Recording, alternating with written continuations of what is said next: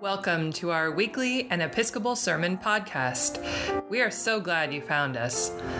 This is a live recording of the Gospel reading and sermon from last Sunday's service at the Episcopal Church in Almaden.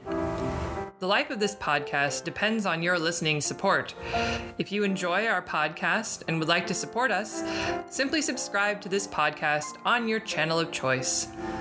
Come, join us along our shared path for today's episode. The Holy Gospel of our Lord and Savior Jesus Christ according to John. Glory to you, Lord Christ. Jesus told his disciples, "Do not let your hearts be troubled. Believe in God, believe also in me. In my Father's house there are many dwelling places. If it were not so, I would have told you that I go to prepare for you. And if I go and prepare a place for you, you will come again, and I take you to myself, so that where I am, you may be also. You know the way to the place where you're going." Thomas said to him, "Lord, we do not know where you are going, and how can we know the way?" Jesus said to him, "I am the way, the truth, and the life. Except for me. If you know me, you will know my Father also. From now on, you do know him and seen him." Jesus said to him, "Lord, show us the Father, and we will be satisfied." Jesus said to him, "Have I been with you all this time, Father, and you still do not know me? Whoever has seen me has seen the Father. How can you say, 'Show us the Father'? Do you not believe that I am in the Father, and the Father is in me?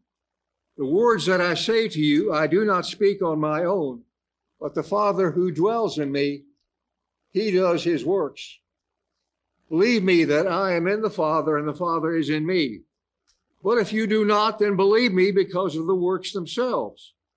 Very truly I tell you, the one who believes in me will also do the works that I do. In fact, will do greater works than these, but to the Father. I will do whatever you ask in my name, so the Father may be glorified in the Spirit. If in my name you ask me for anything, I will do it." The Gospel of the Lord. Praise to you, Lord Christ.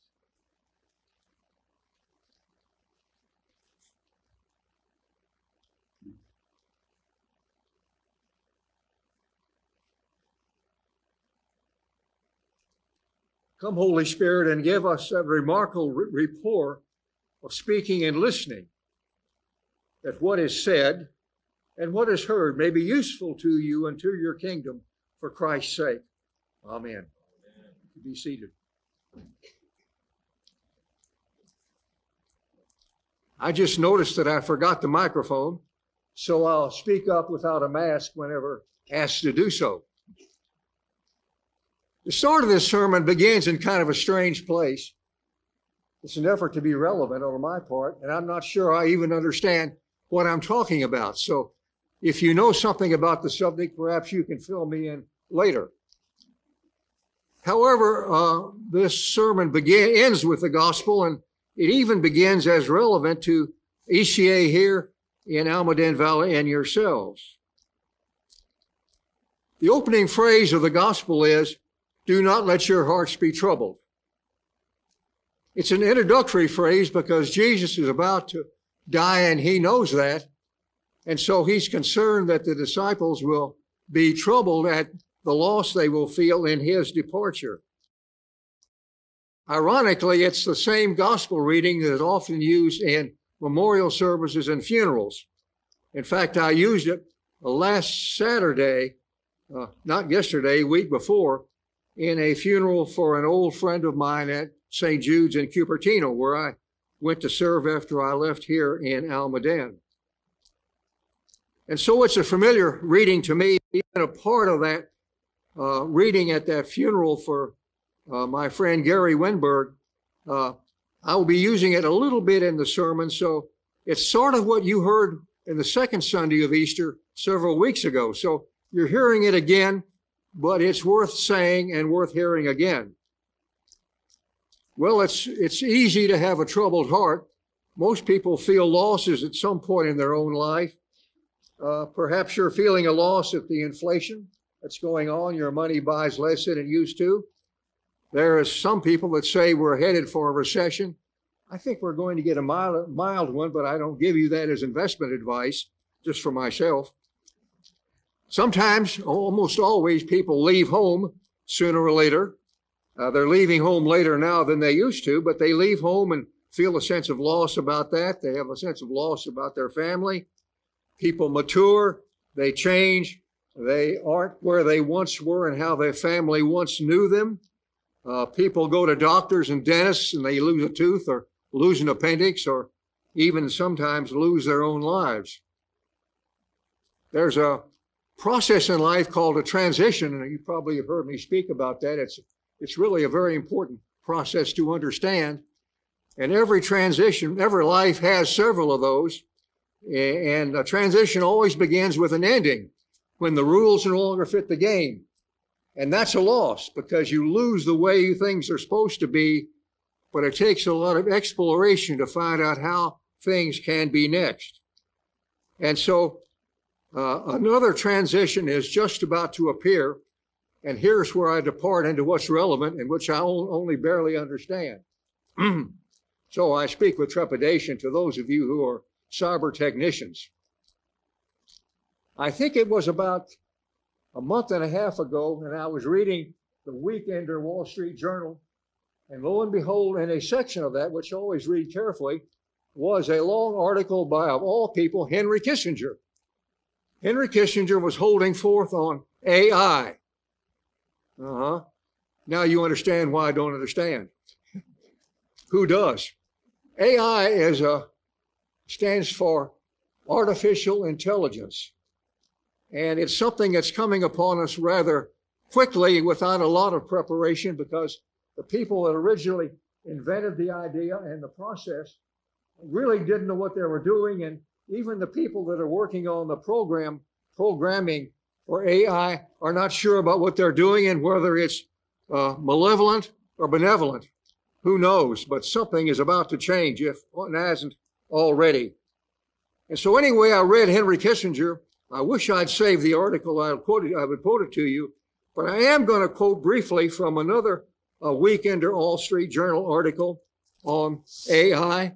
And this is written by a woman whose name is Peggy Noonan.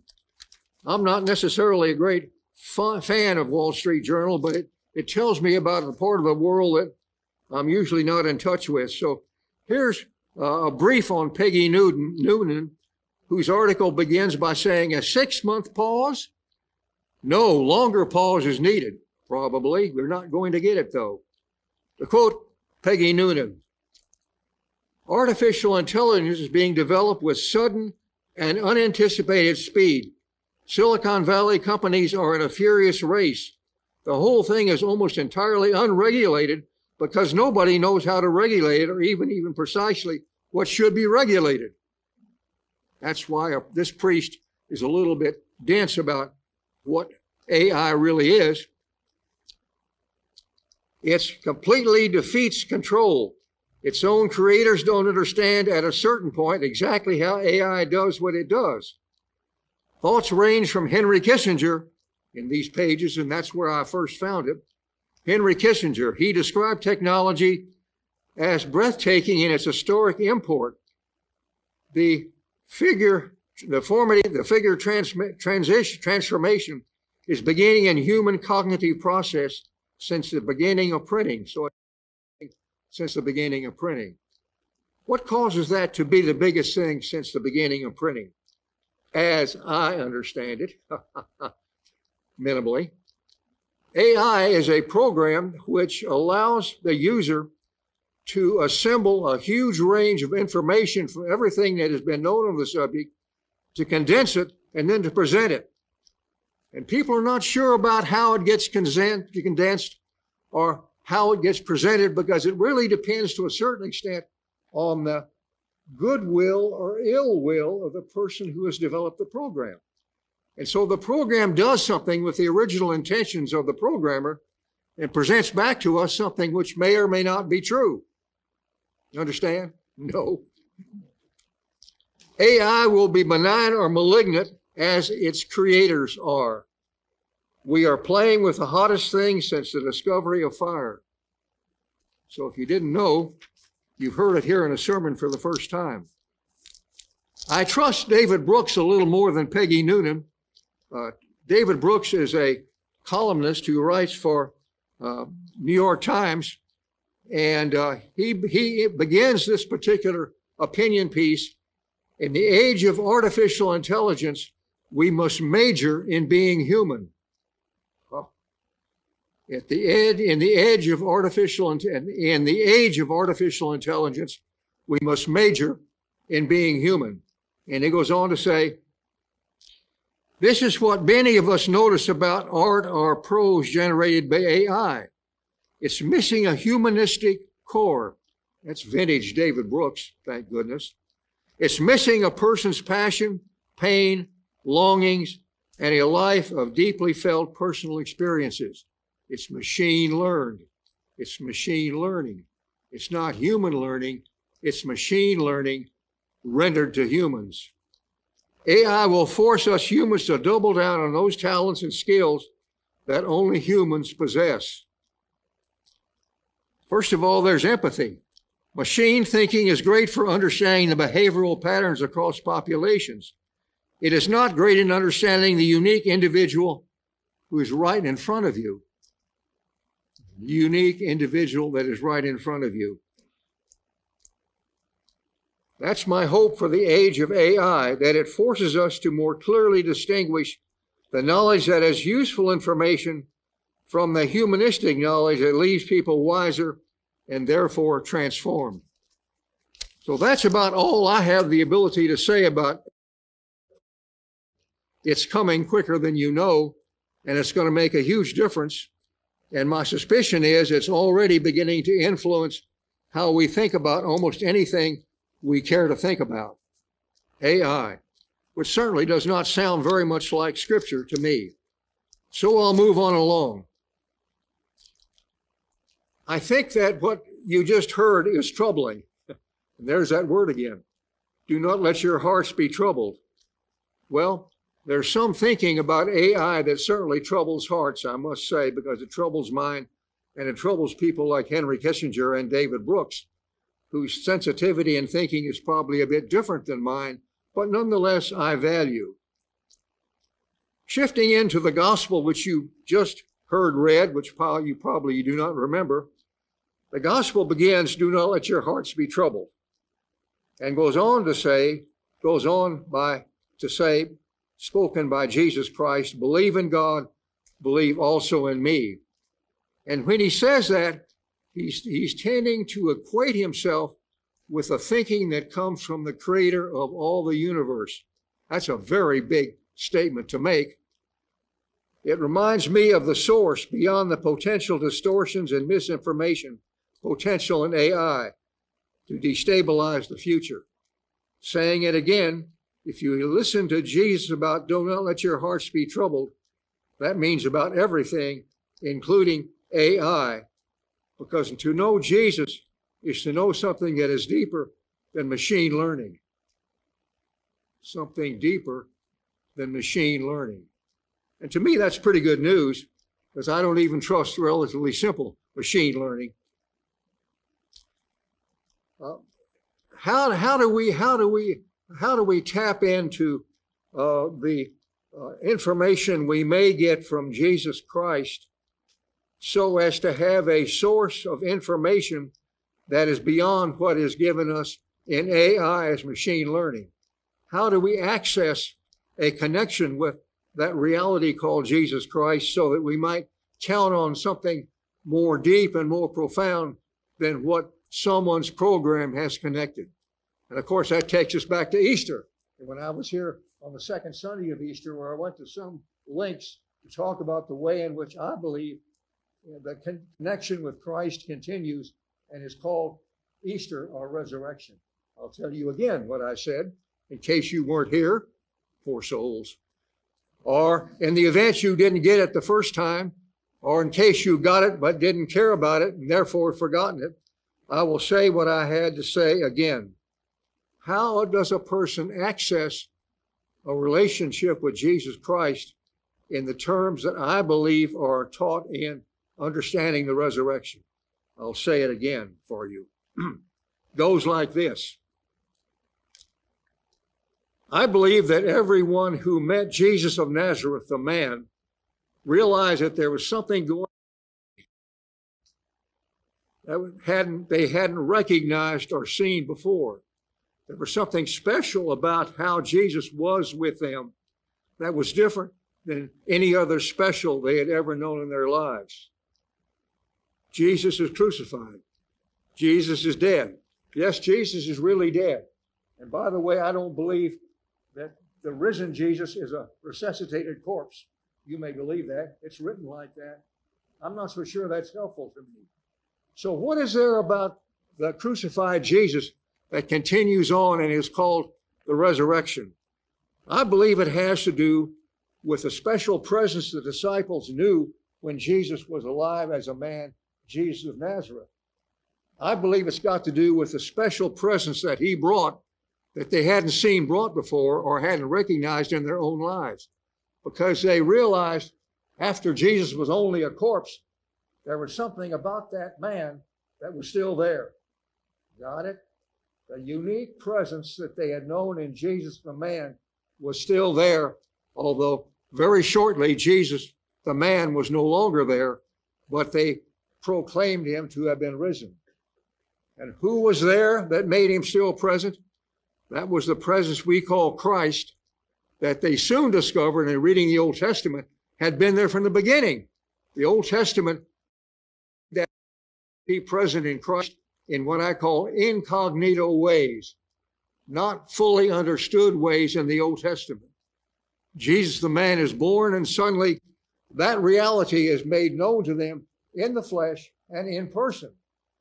Something is really there that had always been there but had never been recognized as there before. Jesus is crucified. Jesus is really dead. They expect that presence that they associate with Jesus to be gone. Not gone. Still there. In each other. In themselves. In strangers. And as they dispersed on across the Roman Empire, they found that reality they had known in Jesus still there. They recognized it because they had known it in Jesus. And when they talked about it, that presence was made known in the talking about it. You got it. That is what Easter is called.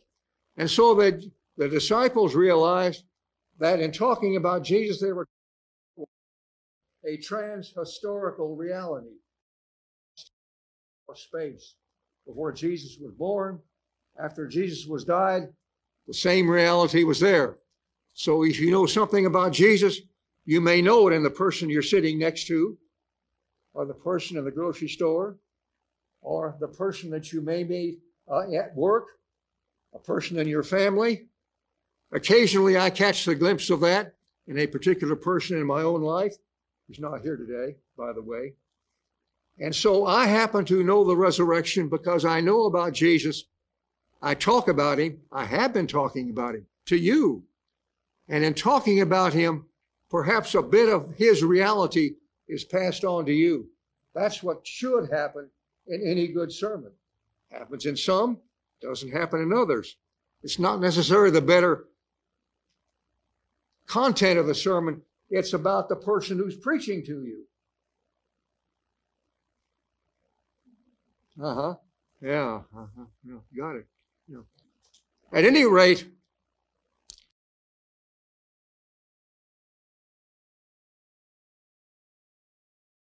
I call him the risen Jesus, it's called Christ, tells the disciples that you will know me, and in knowing me, you will know the way, the truth, and the life.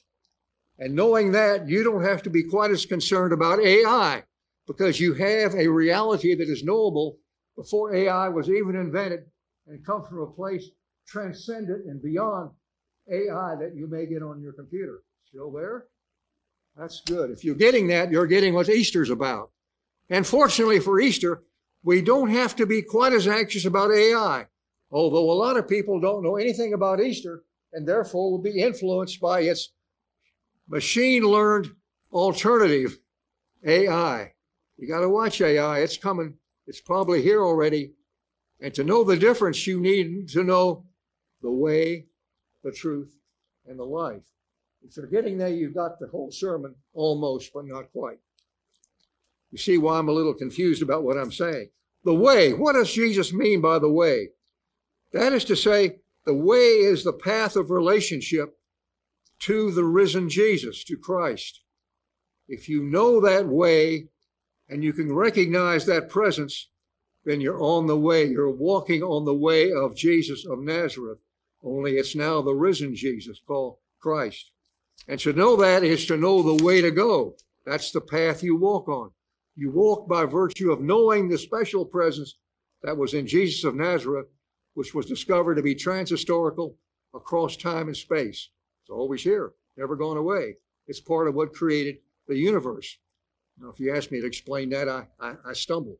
That's even more difficult than AI. At any rate, if you know something about the presence of the risen Jesus in your life, in almost anybody, it could be a Mormon, it could be a Republican, it could be a Democrat, it could be an atheist who doesn't even know who he's presenting. It can be just almost anybody, Jew, Muslim, anybody. Everyone's got it. The value of Christianity is that it talks about it explicitly, as I've been trying to do with you in the last 2 or 3 minutes. You talk about the risen Jesus, you're talking about the present reality that's always there, which is knowable if you know something about Jesus. The truth. Oh boy, is that an elusive concept now? The truth. I can recall 2 or 3 years ago, I was preaching almost every sermon on how you know about reality, because reality has been vastly distorted in our own time. You get different ideas about reality from different people, and from the same person, it can change from one day to another. That is a serious deficiency, to not be able to know what reality is from one day to another. That is a problem.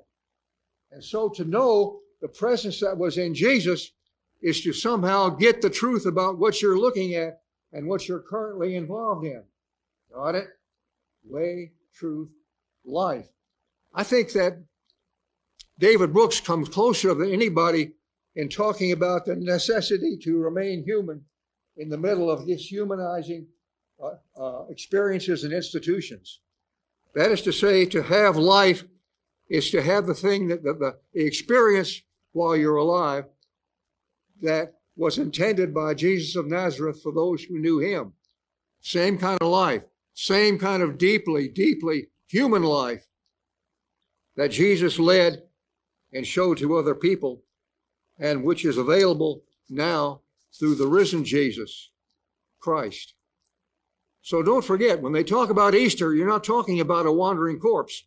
You're talking about the always transhistorical presence of the unique presence that was known in Jesus of Nazareth. Got it?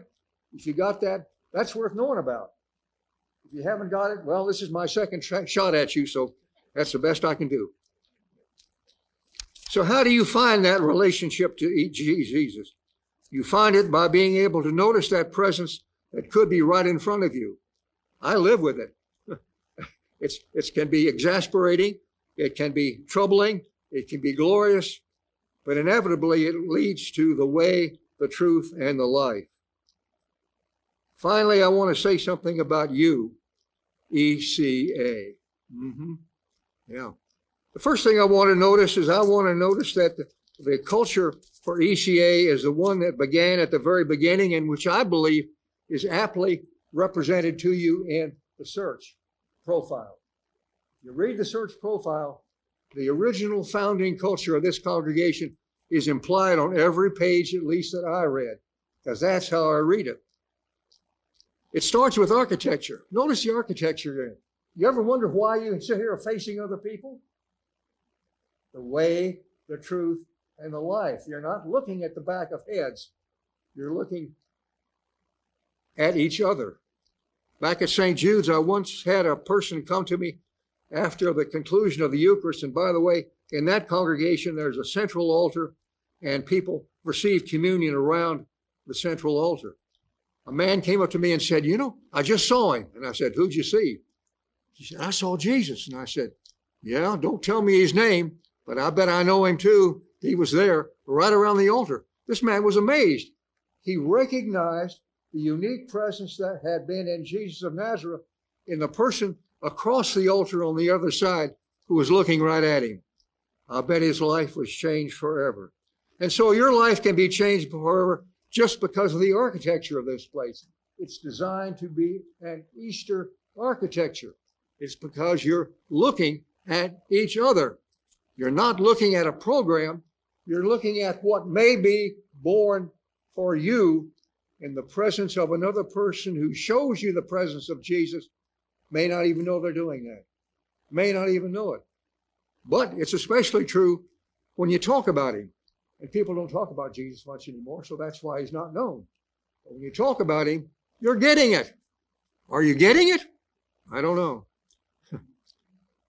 Contrary to most institutions, spirit Christian institutions, that relationship with the risen Jesus is not well known.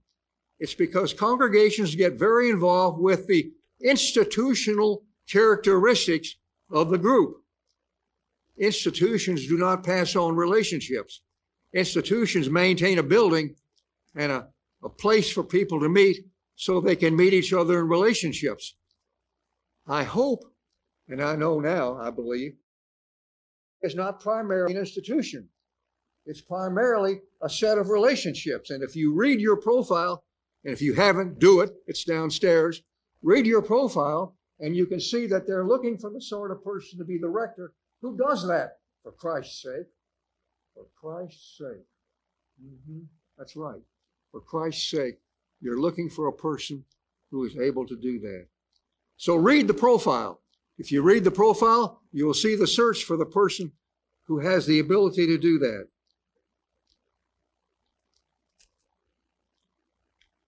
It's been a pleasure to be with you again.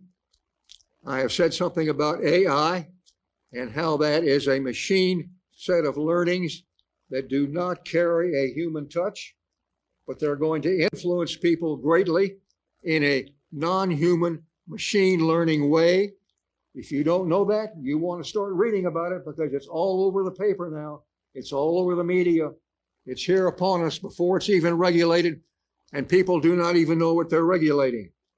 However, do not let your hearts be troubled. Remember? Do not let your hearts be troubled, because if you know something about the eternal presence normatively known in Jesus of Nazareth, you've got a way of knowing that is well beyond machine learning. And so that's what you want to focus upon when you start to call a new rector. When you interview this person, not virtually, virtual don't do it, not virtually, but in person. When you interview this person in person, see what you get. See whether you feel like there's an alternative personality that's there trying to speak to you. Because if you do, you got the right person. He may or may not know how to organize an institution, but at least he'll be belonging to somebody or some group who will help him learn. In the name of the Father, and the Son, and the Holy Spirit. Amen. There you go. Thank you for listening to this week's episode on An Episcopal Sermon podcast. May this episode inspire you to apply lessons from these teachings to your everyday life. If you found inspiration in this episode, go ahead and subscribe to this podcast through the channel of your choice and spread the word. If you would like to see the full service from which today's sermon was drawn, visit our YouTube channel linked in the show notes of this episode. If you would like to support this podcast, feel free to donate any amount to our listeners' support on Anchor, or visit the donation page on our website, www.churchinalmaden.org/donations.